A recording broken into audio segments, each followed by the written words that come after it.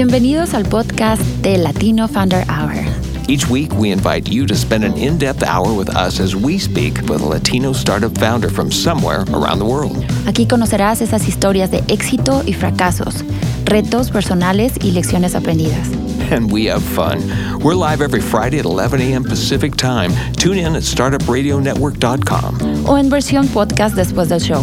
Escucha, listen, aprende, learn, y emprende. Launch.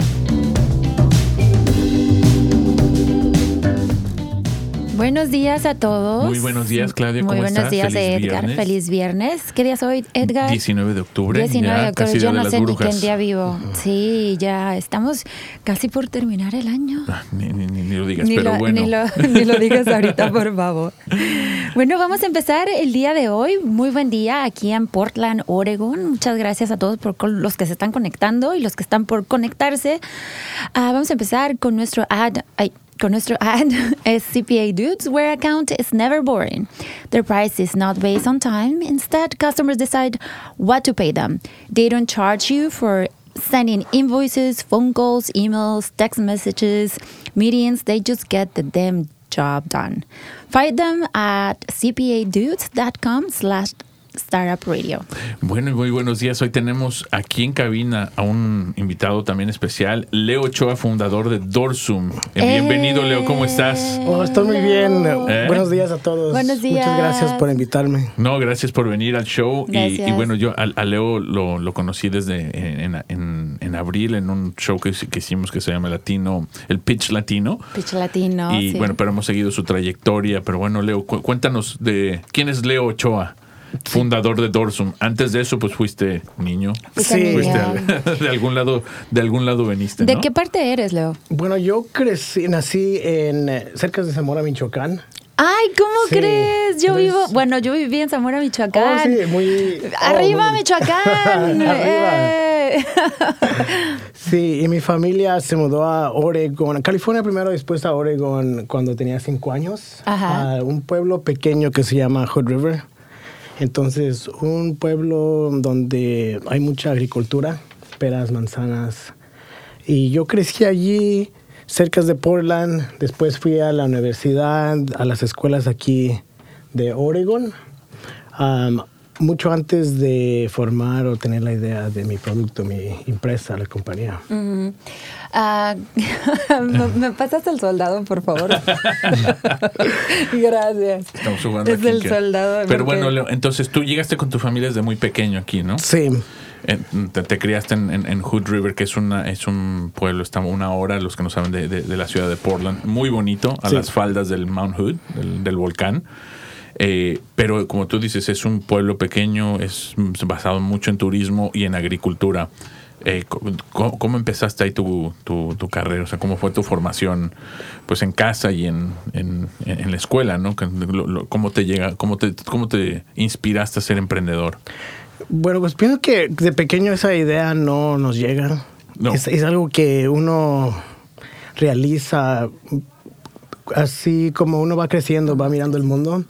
Yo primero tenía las ganas de ser un artista, de dibujar. Y yo, antes de aprender el inglés, pues yo sentía las clases muy aburridas y empezaba a dibujar, tratar de entender el mundo. Entonces yo siento que el lenguaje de dibujar, de comunicarse por imágenes, es mi segundo idioma. Primero el español, después comunicarse por imágenes y ya tercero el inglés. Wow. Entonces, de pequeño yo siempre tenía las ganas de sacar mis ideas al mundo. Y primero seguí el arte, dibujar, pintar, escultura. Después de la high school, de la preparatoria, ya cuando fui a prepararme a tener la idea de ir a la universidad, también porque tenía un hermano mayor que me empujaba mucho a conocer ese mundo. Le doy las gracias a él por introducirme a la arquitectura, que es ya un poco diferente del que el arte y dibujar, es más saber cómo dibujar edificios, casas, y fue mi primer paso a tratar de entender el mundo de diseño. Bueno, y me imagino una familia latina, vienes de una familia latina y te ven tus papás que tienes eres un niño prodigio, se podría decir, porque empiezas a querer descubrir el mundo por medio de dibujos, de diseños, y tus papás ven eso y que te ayudan, te empujan, o ¿cómo fue que empezaste con...? Sí, yo pienso que mis padres también estaban tratando de entender qué es el diseño, la arquitectura, porque el arte lo conocían, lo han mirado en México, en artesanía, pero el mundo de diseño, de la arquitectura, es algo muy diferente. Claro. Entonces, para mí, yo era tratar de enseñarles lo que hacemos en la escuela. Uh-huh. Cuando ellos empezaron a mirar, es durante los Parent-Teacher Conferences, cuando uno venía y se sentaba con los maestros y miraba el trabajo de uno. Uh-huh. Y lo que yo miré, porque yo soy el segundo hijo de mi familia, tengo mi hermano mayor, entonces él no podía ir a esas juntas con mis padres. Uh-huh. Entonces me invitaban a mí a que fuera a traducir. Okay. Entonces es cuando yo conocí más el trabajo que estaba haciendo mi hermano en forma de arquitectura. Uh-huh. Y la manera que el maestro lo explicaba, yo se lo explicaba a mis padres. Uh-huh. Pero yo en ese momento empecé a mirar de que, wow, esto a mí me gusta. Claro. Y el maestro trataba de empujarnos y apoyarnos, decir, si tú quieres ser arquitecto, tú puedes. Uh-huh. Y estas son las clases que tienes que tomar. Uh-huh. Y yo miré que mi hermano empezó a poco a poco tener interés en otros estudios, pero a mí yo miré que la arquitectura me gustaba más. Ajá. Y bueno, a los cuántos años pasaste la primaria, la secundaria, llegaron ustedes de Michoacán. Uh-huh. Y tus papás trabajaron en agricultura. ¿Entraste a la escuela en high school? ¿Fue donde tú descubriste todo esto o más adelante como en la universidad? Pues el diseño me gustó desde chico, desde pequeño. Ya en la secundaria yo empecé a tratar de tomarlo más como de una forma que de trabajo, como que yo puedo hacer algo con esto en mi vida. Okay. Pero mis padres se desanimaban porque decían, pues del arte, ¿cómo vas a vivir? ¿Cómo vas a poder tener familia? ¿Cómo vas a poder pagar tus gastos? Entonces yo miraba que ellos tenían ese miedo, pero siempre decían, no, pues Leo poco a poco va a encontrar otro interés, o poco a poco va a encontrar su manera de vivir en el mundo, pero el arte es ahorita, es parte, algún día se le quita ese interés. Claro.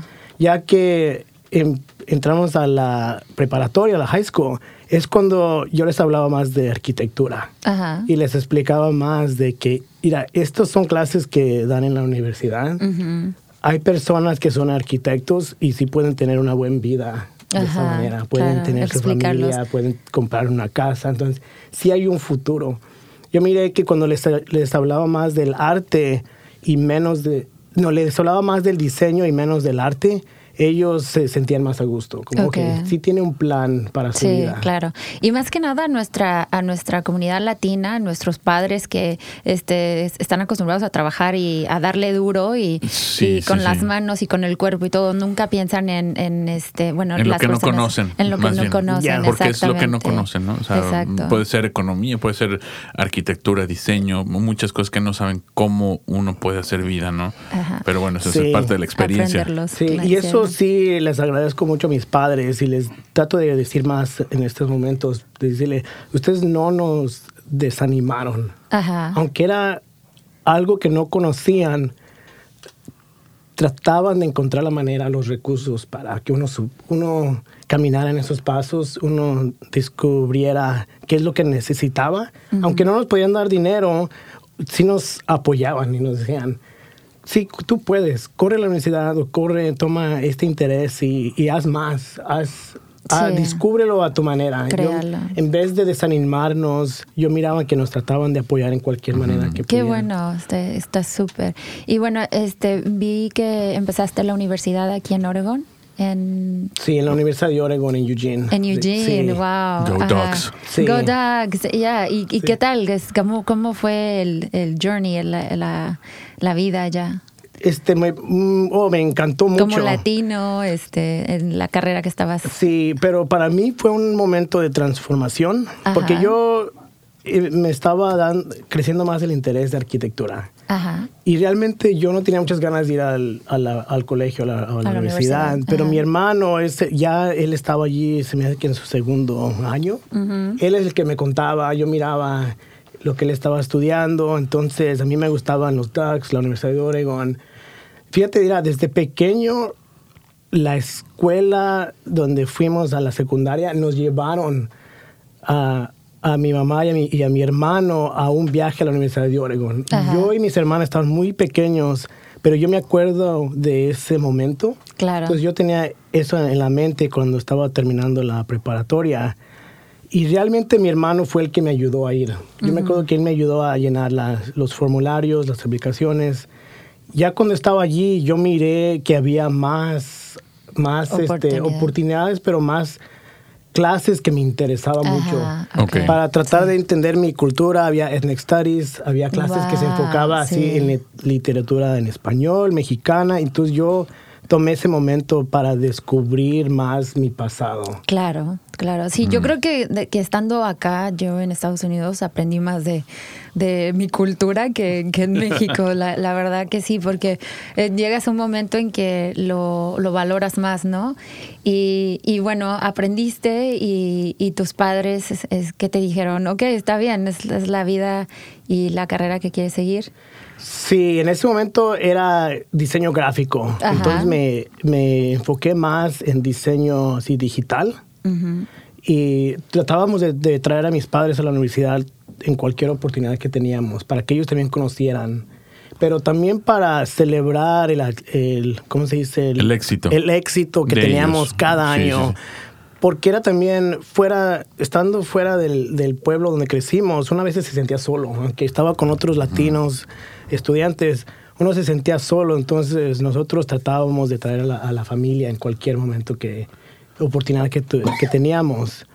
Ya que terminé de allí, me vine a vivir a Portland. ¿Y cómo empiezas a abrirte oportunidades? Porque me imagino que siendo latino y vienes tienes universidad, vienes a Portland y dices, ok, aquí qué más hay, qué hago. Sí. Las oportunidades, los mentores, ¿cómo haces tú para buscar todo eso? Pues realmente yo nomás sigo las ideas que tengo o el ánimo, porque muchas veces uno no sabe dónde ir a buscar lo que uno quiere o no sabe cómo pedir ayuda. Ajá, exacto. Uno sabe más lo que le interesa y las ganas que uno tiene. Entonces, terminando la universidad, vine a vivir a Portland y estaba buscando un trabajo.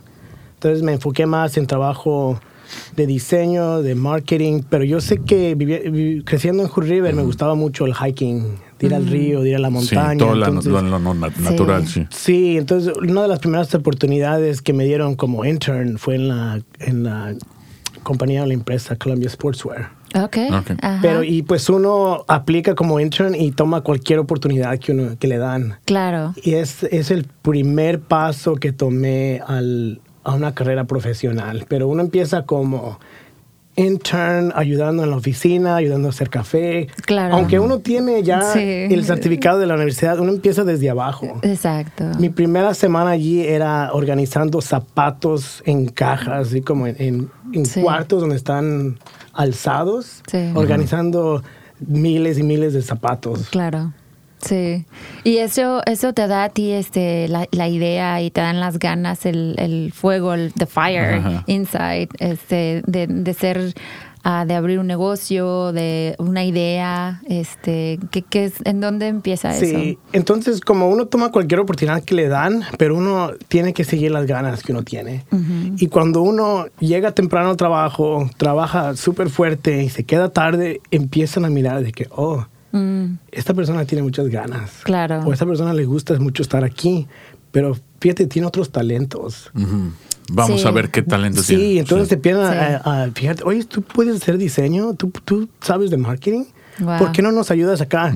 Entonces es cuando empiezas a mirar que te dan oportunidades de otras maneras que uno no se imaginaba. A ver, oportunidades. Y es cuando te dicen, se acaba el tiempo que te dieron y te dicen, oye, ¿qué vas a hacer cuando se termine el tiempo?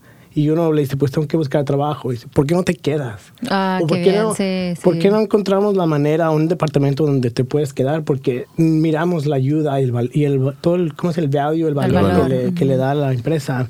Entonces uno empieza también a investigar qué oportunidades hay.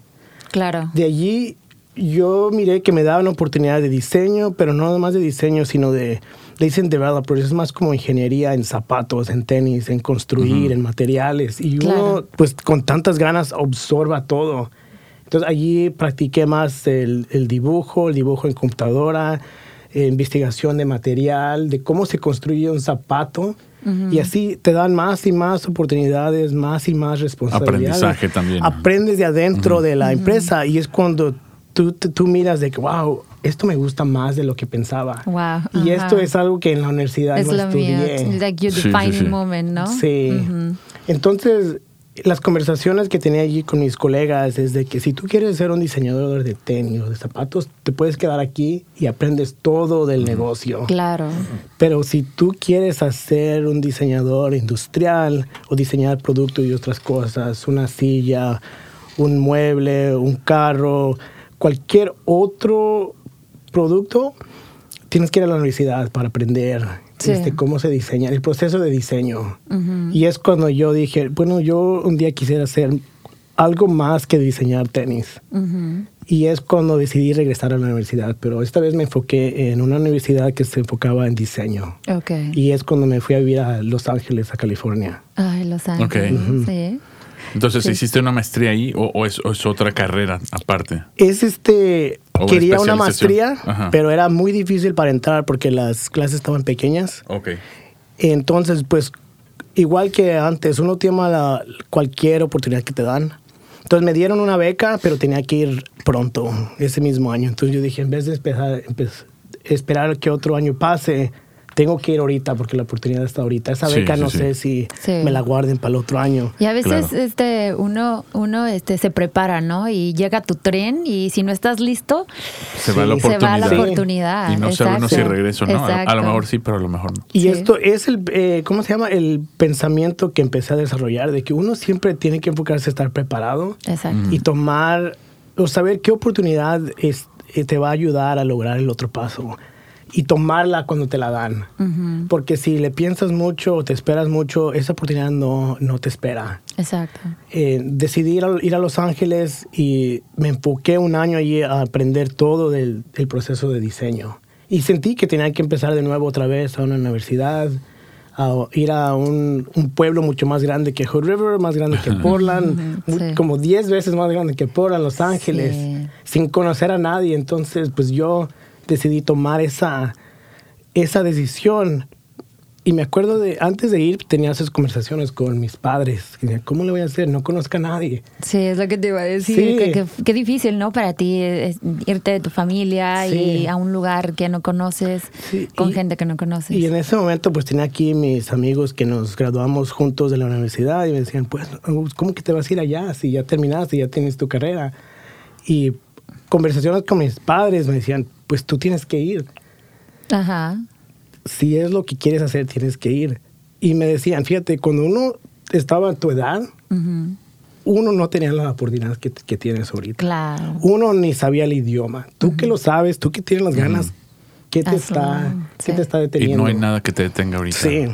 Entonces, es cuando yo tuve que pensar más en mi vida, en mi familia, en la jornada que hemos tenido como inmigrantes. Y dije, yo tengo que seguir con ese pensamiento de inmigrante. De seguir buscando, haciendo el sueño, pero seguir buscando la oportunidad. Y si la oportunidad no está aquí, tengo que ir donde está. Sí. Para abrirte puertas, más que nada. Y es como seguir tocando en puertas, tocando hasta que se abran. Y si no se abren a ese momento, pues tú tienes que seguir instruyéndote. Sí. Claro. Y bueno, estás en la universidad, regresas a California. ¿Cuánto tiempo estuviste en California? ¿Un año? Y tuve un año, pero la idea era de ser 2 años, de terminar el programa. Ajá. Y después de eso, ¿qué fue lo que pasó? Estuviste en California. Me imagino, es un lugar que es súper rápido, ¿no? Si aquí lo sentimos rápido, allá es 1000 veces más rápido toda la vida. Sí, mucho más rápido, pero también mucho más estar esperando en el tráfico. Ah, claro. Ay, dímelo, sí, claro que sí. Entonces, lo que sucedió es de que la beca se me acabó. Ajá. Y estaba tratando de platicar con la universidad de que si me renuevan la beca o si puedo aplicar para otras becas. Pero todo que del financial aid ya se me había acabado porque ya todo lo había usado en la Universidad de Oregon. Sí. Los bancos no me podían dar préstamos porque no tenía mucho ¿cómo se llama? Historia de trabajo profesional. Estaba pues casi todo en deuda de estar en la universidad por tanto tiempo. Entonces también la beca nomás era por un año. Pues en ese tiempo no sabía qué iba a hacer. Claro. Entonces decidí tomar un break, un descanso, y la idea era de regresar a Portland. Ajá. Dije, no, pues si no puedo terminar con los estudios, tengo que regresar a trabajar en lo que sé, en lo que tengo experiencia. Claro. Quizás sea el calzado, con zapatos, con tenis de nuevo. Pero algo muy interesante sucedió. Uno de mis últimos proyectos de la universidad, se ganó un premio de diseño. Ajá. Entonces, yo ni tenía gastos para un boleto de avión, ni sabía cómo le iba a hacer. Y la universidad me decía, corre a recibir el premio. Ya si decides no regresar o si decides tomar 1 año, 2 años de descanso, está bien, pero ni siquiera corre y recibe el premio. Porque le ayuda a la universidad, te ayuda a ti. Claro. Y dije, ok, entonces pues junté todos mis ahorros para comprar un boleto de avión y fui a Boston a recibir este premio. Y estando allí en la universidad, pues uno empieza a mirar a los otros ganadores, Ajá. a las otras empresas, a otros, ¿cómo dice? Innovators o diseñadores. Uh-huh. Y ya casi el último día de la conferencia, pues uno va a las fiestas que tienen donde dan comida, donde dan agradecimiento. Y sin platicando nomás, uno hablando de lo que uno hace, uh-huh. Conoce a otros que se interesan en tu trabajo. Claro. Y conocí el director de diseño de Philips Medical. Oh, wow. Y ellos me dijeron, y pues uno pues lleva lo que tiene. Yo llevaba pues un portafolio que había hecho así en papel. Claro. Tuve dinero para imprimir como 2 o 3 y me los llevé. Y yo siempre los cargaba conmigo. Claro, claro. Y cualquier persona nunca que sabe. Nunca sabe. Ajá, no sabes. Ajá. Aunque no tenía dinero para gastar mucho, pues yo gasté en el portafolio. Claro. Invertiste. Sí, exactamente. Es una inversión. No es un gasto, sí. Sí, y yo miré aquí en la conferencia, pues casi nadie me daba la atención porque muchos no conocían así del calzado. Era una conferencia de tecnología. Pero sí miré los que se dieron interés en mi trabajo. Uh-huh. Me dijeron, oye, pues tú estás en Portland, nosotros estamos en Seattle. Uh-huh. Estamos acá en un centro de innovación, de tecnología, pero enfocado más así en herramienta o producto de dentistas, uh-huh. del corazón, uh-huh. de ultrasonido. ¿Te gustaría venir a conocer? Y yo le dije, sí, pues tan siquiera como estamos cerca de Portland y Seattle, sí, quisiera ir a conocer más. Entonces regresé a Portland y nos quedamos en comunicación y me invitaron a conocer a Seattle. Uh-huh. Y ¿Nunca habías ido a Seattle? Fíjate, había ido cuando tenía como 7 años. Ajá. Porque cuando mis padres arreglaron, una de las juntas que tuvieron de inmigración era en Seattle, porque Portland no tenía. Entonces yo me acuerdo que desde chico mis padres nos llevaron a Seattle porque ellos tenían que aplicar para su inmigración. Y era el único conocimiento que tenía de Seattle y la única memoria. Wow. Entonces, ya que había regresado, pues dije, sí, fue la única invitación que me dieron. Deja ir a conocer. Claro. Ya que fui a conocer, miré que era una entrevista. Oh, my God. O sea, ni si te preparaste. Sabías. Sí. Entonces me dijeron, ¿sabes de que te queremos entrevistar por un trabajo? Y vas a venir y van a hacer 8 entrevistas. Oh, Dios. Puedes venir por un día entero. Y le dije, oh, wow, 8 entrevistas. Yo nunca he hecho eso. Aquí cuando aplicaba por un trabajo o hasta para Colombia Sports era como 12 entrevistas. Casi nomás te entrevista tu manejador o tu supervisor. Claro. Y una persona de la oficina. Y tú dije, 8 entrevistas, ¿por qué tantas? Sí. Y me dijeron, es que vas a tener entrevista con el director de ingeniería, el director de diseño, el director de marketing, casi todos los directores de la compañía. Y dije, oh, wow, ok, puedes venir por unos 2 días. ¿Saben de que no tengo para quedarme por 2 días? Puedo ir por un día. Ajá. Dijeron, ok, está bien, te pagamos el boleto, pero ven a conocer. Entonces me pagaron un día, fui a Seattle y tomé todas las 8 entrevistas. Ajá. Salí súper cansado. Sí, me imagino, ¿no? La mente las de haber tenido para explotar. Y tuve conversaciones que nunca he tenido. Con los ingenieros, pues conversaciones bien técnicas de cómo hiciste esto, de cómo ese proyecto, de cómo le harías así, cómo miras la compañía, cómo son ideas que puedes tener, donde si te damos este trabajo, ¿qué pudieras hacer tú con eso? Claro. Entonces salí súper cansado, me regresé y me habían dado un trabajo. Era en el tiempo de octubre, pero me dijeron, no puedes comenzar hasta el 1 del año. Entonces tomé increíble. 3 meses sin saber qué iba a pasar. Sí. Dije, no sé si me lo van a esperar, no sé si es cierto, no sé si las cosas cambian al próximo año. 3 meses de incertidumbre. Sí. Pero dije, ok, pues es la oportunidad que tengo. Voy a tomar estos 3 meses para prepararme todo lo que pueda. Ajá. Entonces, en esos 3 meses, pues yo aquí no tenía trabajo, me las pasé todos los días en el Starbucks, preparando mi portafolio, mis proyectos, viví en el Starbucks y en las bibliotecas y estaba viviendo con mi hermano que me había alquilado una recámara. Sí. Entonces todos los días me las pasaba en la biblioteca, en el Starbucks o a veces en los junkies, en los junkyards. Ajá. Porque iba y cobraban $2 y podía entrar, pero podía ir a los carros que estaban allí ya destruidos y tomar un radio y desbaratarlo y mirar cómo lo hicieron, mirar los cables, mirar todo, sin tener que pagar. Entonces yo dije, bueno, si no tengo dinero para ir a la universidad, no tengo trabajo, pues 3 meses, dije, no inventes. Dije, tengo que gastar lo menos que se pueda. Entonces a mi hermano le estaba pagando poco de renta por una recámara y en las mañanas me levantaba temprano, iba al Starbucks a preparar mi resume, mi portafolio, porque todavía tenía miedo que el trabajo no me lo iban a dar. Sí. Claro. Entonces lo preparaba, buscaba trabajos, aplicaba para trabajos y a mediodía compraba un sándwich de Subway, que en ese tiempo era como $2.50. Entonces, $1.50 el café, $2.50 mi sándwich y tengo $2 para ir a un junkyard para que me dejen entrar y me voy a pasar ahí la tarde en el frío. Wow, qué ganas, ¿no? De salir adelante. Sí, era en este tiempo. Low burn rate. Entonces iba, entonces cada día tenía de $5 a $7 para gastar.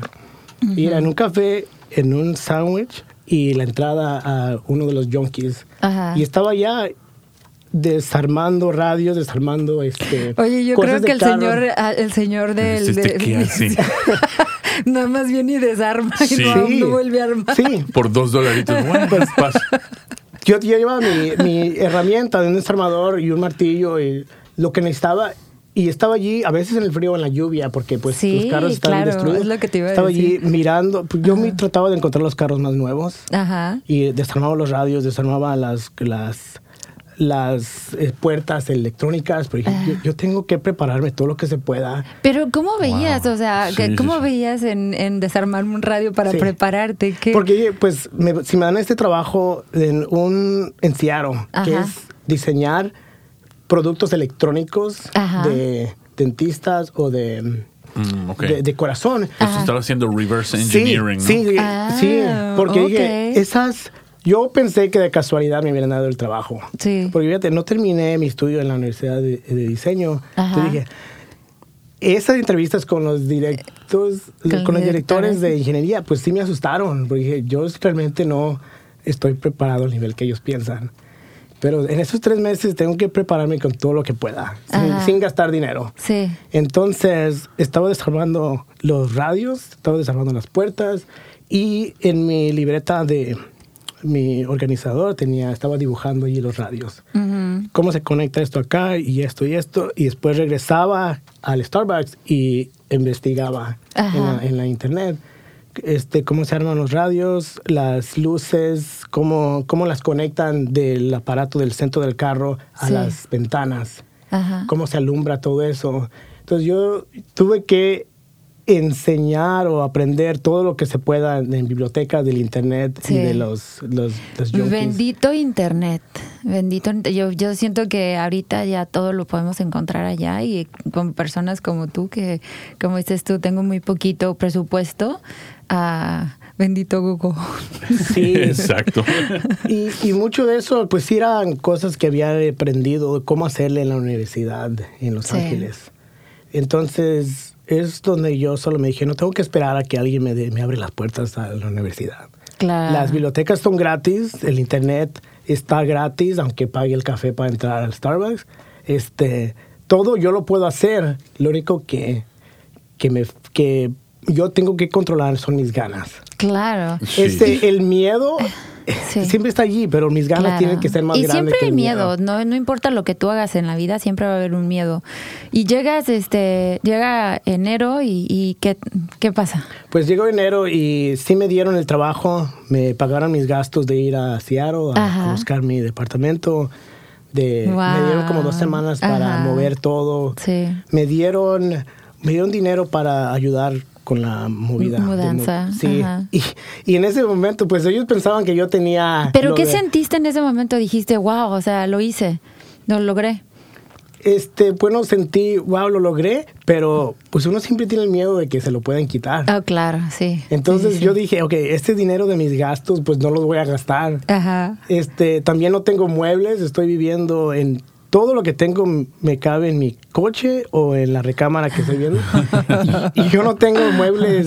Ellos me dieron los gastos de mudar lo de un departamento de una recámara. Yo ni tengo eso. Yo voy a guardar eso por si algo sucede en el futuro. Claro, claro. Entonces alquilamos además una camioneta y compré una cama. Compré una cama y mi coche, y le pedí a mi hermano que se me ayudaba a mover las cosas para no gastar en cosas pues, que no se necesitaban. Sí, y todo, mi taza de café y mi planta. Sí, entonces no sé, yo no me sentí tan siquiera el primer año de que ya había logrado nada. Yo todavía lo tomé como ¿Hace cuánto fue eso? ¿Hace cuántos años Eso fue en el 2013. Wow, ajá. Pues ese primer año, pues yo lo viví como, no sé si esto es realidad y no sé si va a durar. Bello, sí, claro. Yo tengo que ahorrar todo lo que se pueda. Ajá. Porque pues Seattle también es mucho más caro que Portland. Sí. Sí. ¿Y cómo fue esa experiencia en Siemens? No, eran Philips. Philips, perdón. Una experiencia maravillosa porque aprendí cómo diseñar productos para ayudar a elevar la salud de una persona. Y en ese tiempo tenía que decidir, voy a buscar trabajos como calzado, cosas pues más interesantes, más deportiva, o voy a aprender cómo diseñar productos para ayudar a elevar la salud de otra persona. Entonces cuando estaba allí pues me sentí como que el trabajo me estaba elevando mi experiencia a un nivel más alto. Claro. Entonces estaba trabajando con ingenieros que tienen su PhD. Todo uno de los requisitos allí para todos los ingenieros es que tengan su PhD, que es mucho más avanzado que el estudio que yo tenía. Y yo tenía que dirigir el producto y casi enseñarles por el diseño qué construir a los ingenieros. Entonces ese primer año pues era igual, trabajar todo el día y aprender todo lo que se pueda. Pero lo que miré es las ganas, o ¿cómo se dice? El joy, la alegría que le da a uno por tener un trabajo que le está ayudando a la salud de otra Estás persona. mejorando la vida de una persona. Déjame hacer un claro. comentario. Sí, claro. Today's episode of the Latino Founder Hour is brought to you by Publicize, a deconstructed PR subscription service which generates effective visibility for your business. Publicize offers your company dedicated account management to develop your insight into the world of PR and communication strategy, providing all the support you need. Check them out at publicize.co and tell them that Claudia and Edgar sent you. Bueno, Leo, entonces ahora aquí inferimos que esta es la parte donde pues nace Dorsum, ¿no? O el concepto, la idea de tu startup. O bueno, sí. Nace como el twinkle in the eye, ¿no? Sí. O sea, no nace la compañía per se, pero ahí es donde vienen los inicios de Leo, el fundador de startup. Cuéntanos de Dorsum, o sea, ¿cómo generas esta idea? ¿En qué momento decides, sabes que el mundo corporativo no es Esto para es mí? ¿O qué onda? fast forward, how many years? ¿En qué año se te da la idea de Dorsum? Bueno, pues todavía no puedo encontrar un momento en esos años, Ajá. porque fue poco a poco el descubrimiento. Ajá. No es como las películas lo enseñan de que se le prende el foco a uno. Dice, no, así no sucede. Sucede poco a poco tratar de entender el problema que uno está tratando que existe, y tratar de entenderlo cuál es la solución mejor. Claro. Entonces, el producto que se ganó ¿cómo se dice? El award o el certificado de diseño, sí. El premio, era rediseñar o reimaginar el uniforme para un paramédico, para ayudarlos a levantar peso y personas, para proteger la espalda. Okay. Ajá. Entonces, uno de mis últimos proyectos allí de la Universidad de Diseño era basado en eso. Okay. Pero eso empezó por mi experiencia de ser bombero aquí en el Gorge de firefighting. Okay. Oh, wow. Eso es algo que no sabía. Sí. Leo es bombero, de esos que saltan Es bombero, Sí, entonces wow. en mis veranos de vacaciones en la Universidad de Oregon, yo venía a Hood River y trabajaba como bombero. Ajá. Entonces, cuando regresé a la universidad, mi último proyecto era de diseñar, imaginar en 5 años Sí. qué productos enfocados en la salud uno puede diseñar. Claro. Entonces, yo quería diseñar algo para bomberos y empecé a enfocarme en mis investigaciones en bomberos o paramédicos de Los Ángeles, de Burbank, Pasadena. Mis entrevistas fueron con ellos. El premio que se ganó era de rediseñar el uniforme de paramédicos. Ajá. Okay. Entonces, ya que recibí el premio en el 2012, estaba en el portafolio, se había ganado el premio, estaba en las revistas. Me invitaron a ir a presentar a Italia. O sea que tú diseñaste este uniforme. Bueno, me imagino nosotros todos los que nos están escuchando nos imaginamos un uniforme camisa, bombero, ¿no? Sí. Pantalón. Sí. ¿Eso es lo que estás hablando? No, ¿o? sí, pero nomás la camisa. Nada más lo de arriba. Sí, la porque camisa. en todas las investigaciones que hice en Los Ángeles, yo miraba que muchos de los bomberos tenían dolor de espalda. Ajá. Dolor de espalda. Y yo me hacía la pregunta, pues, ¿por qué sucede eso? ¿Por qué no hay productos mejores que les ayudan a levantar o les protegen la espalda? Ellos salvan vidas. Ajá. Realmente salvan vidas. Y lo que yo había mirado en materiales en Columbia Sportswear, yo miré que uno tiene la fábrica, o cómo se dice, los materiales más avanzados para diseñar algo mejor, para proteger las espaldas de los paramédicos. Okay. Entonces, ¿Y esto es un tipo chaleco? Sí, es como camiseta en forma de chaleco, pero ok. tiene un espinazo flexible que se integra a la espalda. Okay. Entonces, eso se había ganado el premio. Me invitaron a Italia a presentar en una conferencia. Ajá. Eso en el 2013. Cuando fui a presentar, pues ahí en los de la ciudad de Milano y en la conferencia me dijeron, oh, esto es grandísimo. Ajá. Tú sigue con eso, llévalo ¿cómo se dice? Take it as far as you can go. Desarróllalo hasta donde puedas. Claro. Entonces dije, ya, ok, pero tengo mis pagos o los préstamos de la universidad que están grandísimos que tengo que pagar. Sí. Entonces yo regresé con la intención de seguir trabajando para pagar mis gastos y mis préstamos de la universidad.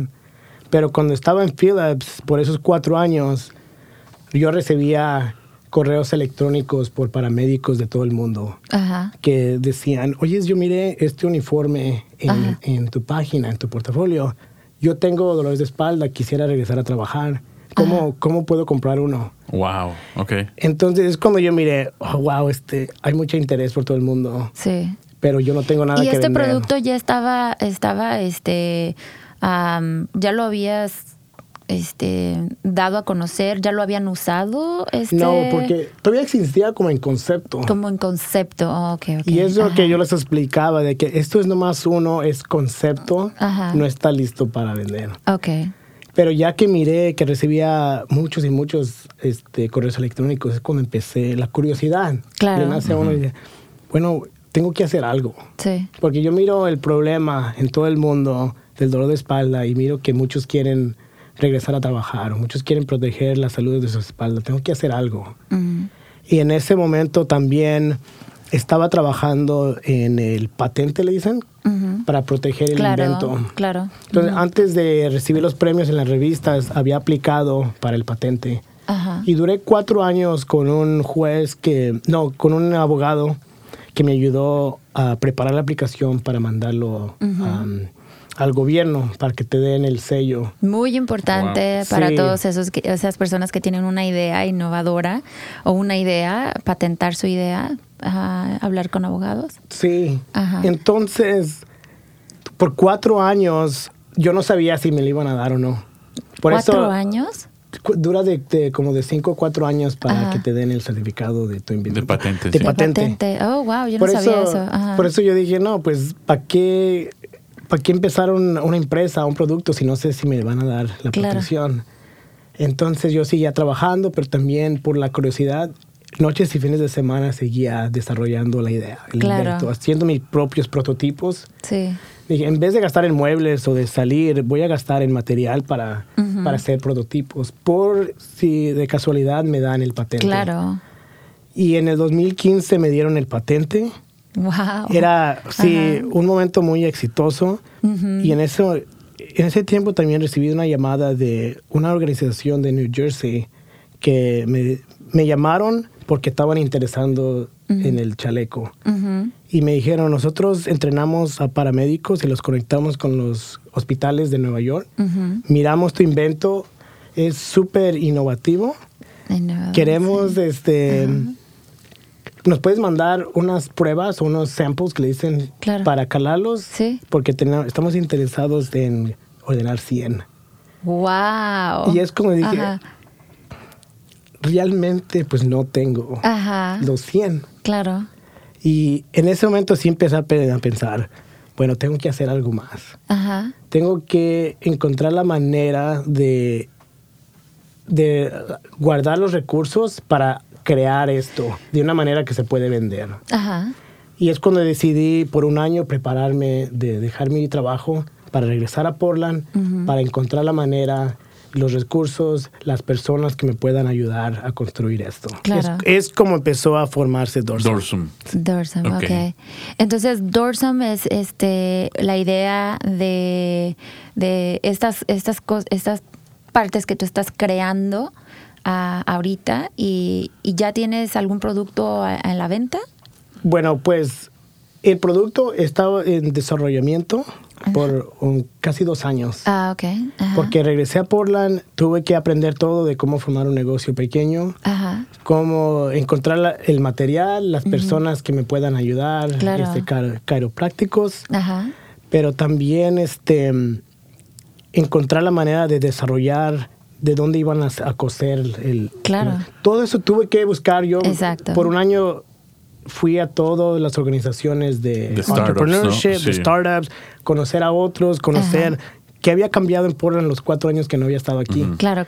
Y ya después en este año es puro desarrollamiento en el producto, en el diseño. Sí. Encontrar o hacer los prototipos. Los prototipos, también tener las conversaciones con las agencias de paramédicos para que lo puedan calar y den feedback de cómo lo pueden usar.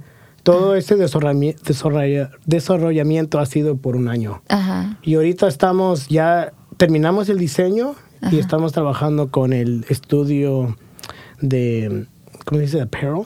De todo lo que es la cuestión de diseño de ropa, ¿no? Sí, un estudio está cosiendo todo el material para seguir continuando probándolo con los bomberos. Pero ahora esto lo has fondeado tú todo y tú y tus...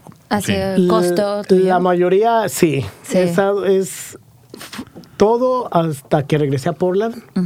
Entonces tuve las conversaciones con mi familia y con los amigos, es decir, pueden invertir en este producto. Quiero formar una empresa para desarrollar este producto, para llevarlo al mercado y hacer un negocio. No tengo los fondos, pero pudieran invertir para comprar material para terminar el desarrollamiento. Claro. Entonces tuve que formar mi empresa en forma de C Corp, aprender todo cómo empieza uno a crecer un startup y antes de hablar con inversionistas más grandes, primero me fijé o busqué el apoyo de familia y amigos que me ayudaron con fondos para... Sí, tu capital semilla. Sí, pero es inversión que a ellos reciben ya que la empresa o la compañía esté más grande. Claro, increíble. Entonces, ¿ya ahorita estás buscando fondos o todavía no? ¿Estás apenas en el proceso de desarrollo o ya estás también buscando inversionistas? Estoy buscando inversionistas para desarrollar pues el conocimiento. Es un proceso un poco largo, pero más que nada voy a abrir, ¿cómo se llama? La round de Family and Friends. Entonces... otros amigos que han enseñado interés de invertir, voy a empezar con ellos para tratar de tenerlo, ¿cómo se dice? Privately owned, lo más que se pueda. Claro. Sí. Y bueno, ¿y qué es lo que piensas? ¿Cuál es el futuro de tu compañía, de este producto? ¿Cómo lo ves en los siguientes 3, 5 años? ¿Cómo va todo? Pues la compañía, mi sueño es desarrollar el espinazo para ayudar a proteger la espalda en el trabajo. Empezando con la agricultura, porque yo también, sí, me recuerdo mucho en el trabajo que hizo mi padre cuando estábamos viviendo en Hood River, moviendo las cajas pesadas de fruta y el dolor de espalda y de hombros que tenía de ese tipo de trabajo. Claro. Entonces, mi pasión, quiero empezar con agricultura o también bodegas donde ese tipo de movimiento se hace seguido. Construcción y también bomberos. Todo lo que es trabajo pesado, básicamente. Sí, todo trabajo pesado. Entonces, para llegar a ese paso, uno tiene que empezar más pequeño. Claro. Entonces, ahorita estoy enfocando en terminar los prototipos para lanzar pilotos, le llaman, con compañías o empresas locales de Portland que, ¿cómo se dice? Delivery o entregan comida o paquetes más grandes. Fíjate los que llevan paquetes de Amazon, pero que no trabajan para Amazon. Los contratistas. Los que llevan los paquetes en la noche o los domingos. Empezar con ellos para terminar el prototipo, para tener las relaciones también con los negocios. Claro. Ese es los planes para el próximo año. Ya después de allí tomar un paso más grande y tomar las conversaciones con empresas más grandes como Amazon, como FedEx. Y seguir creciendo así para los próximos 5 años. Claro. Wow, qué historia. Y bueno, se nos está acabando el tiempo. Muchas gracias por estar con nosotros, Leo. Qué historia fascinante. Te agradecemos muchísimo y claro que nos encantaría tenerte en el futuro para ver qué fue lo que pasó. Sí, en un año ver dónde estás. Exacto. Y también lo que podamos ayudar en, como ya te he dicho, conectarte con inversionistas, con mentores, gente que pueda ayudar en el desarrollo del startup, ¿no? Ahorita se nos viene a la mente otros startups que te había mencionado, Synaptech, los que están en la incubadora con nosotros. Ellos trabajan en un producto de desarrollo para lo que habíamos hablado de deportes. Entonces también es gente muy importante, fundadores del MIT, súper inteligentes como tú. Entonces es importante conectar todos estos puntos, ¿no?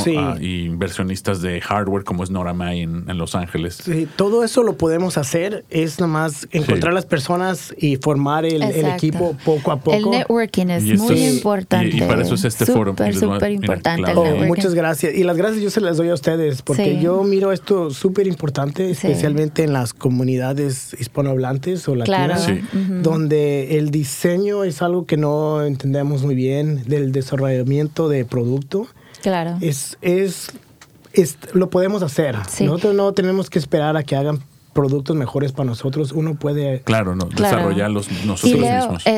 Hay muchos chicos allá afuera que están pensando en ir a la escuela y estudiar lo mismo que tú o tienen una idea innovadora y a lo mejor quisieran tomar un café contigo. ¿Dónde te pueden encontrar?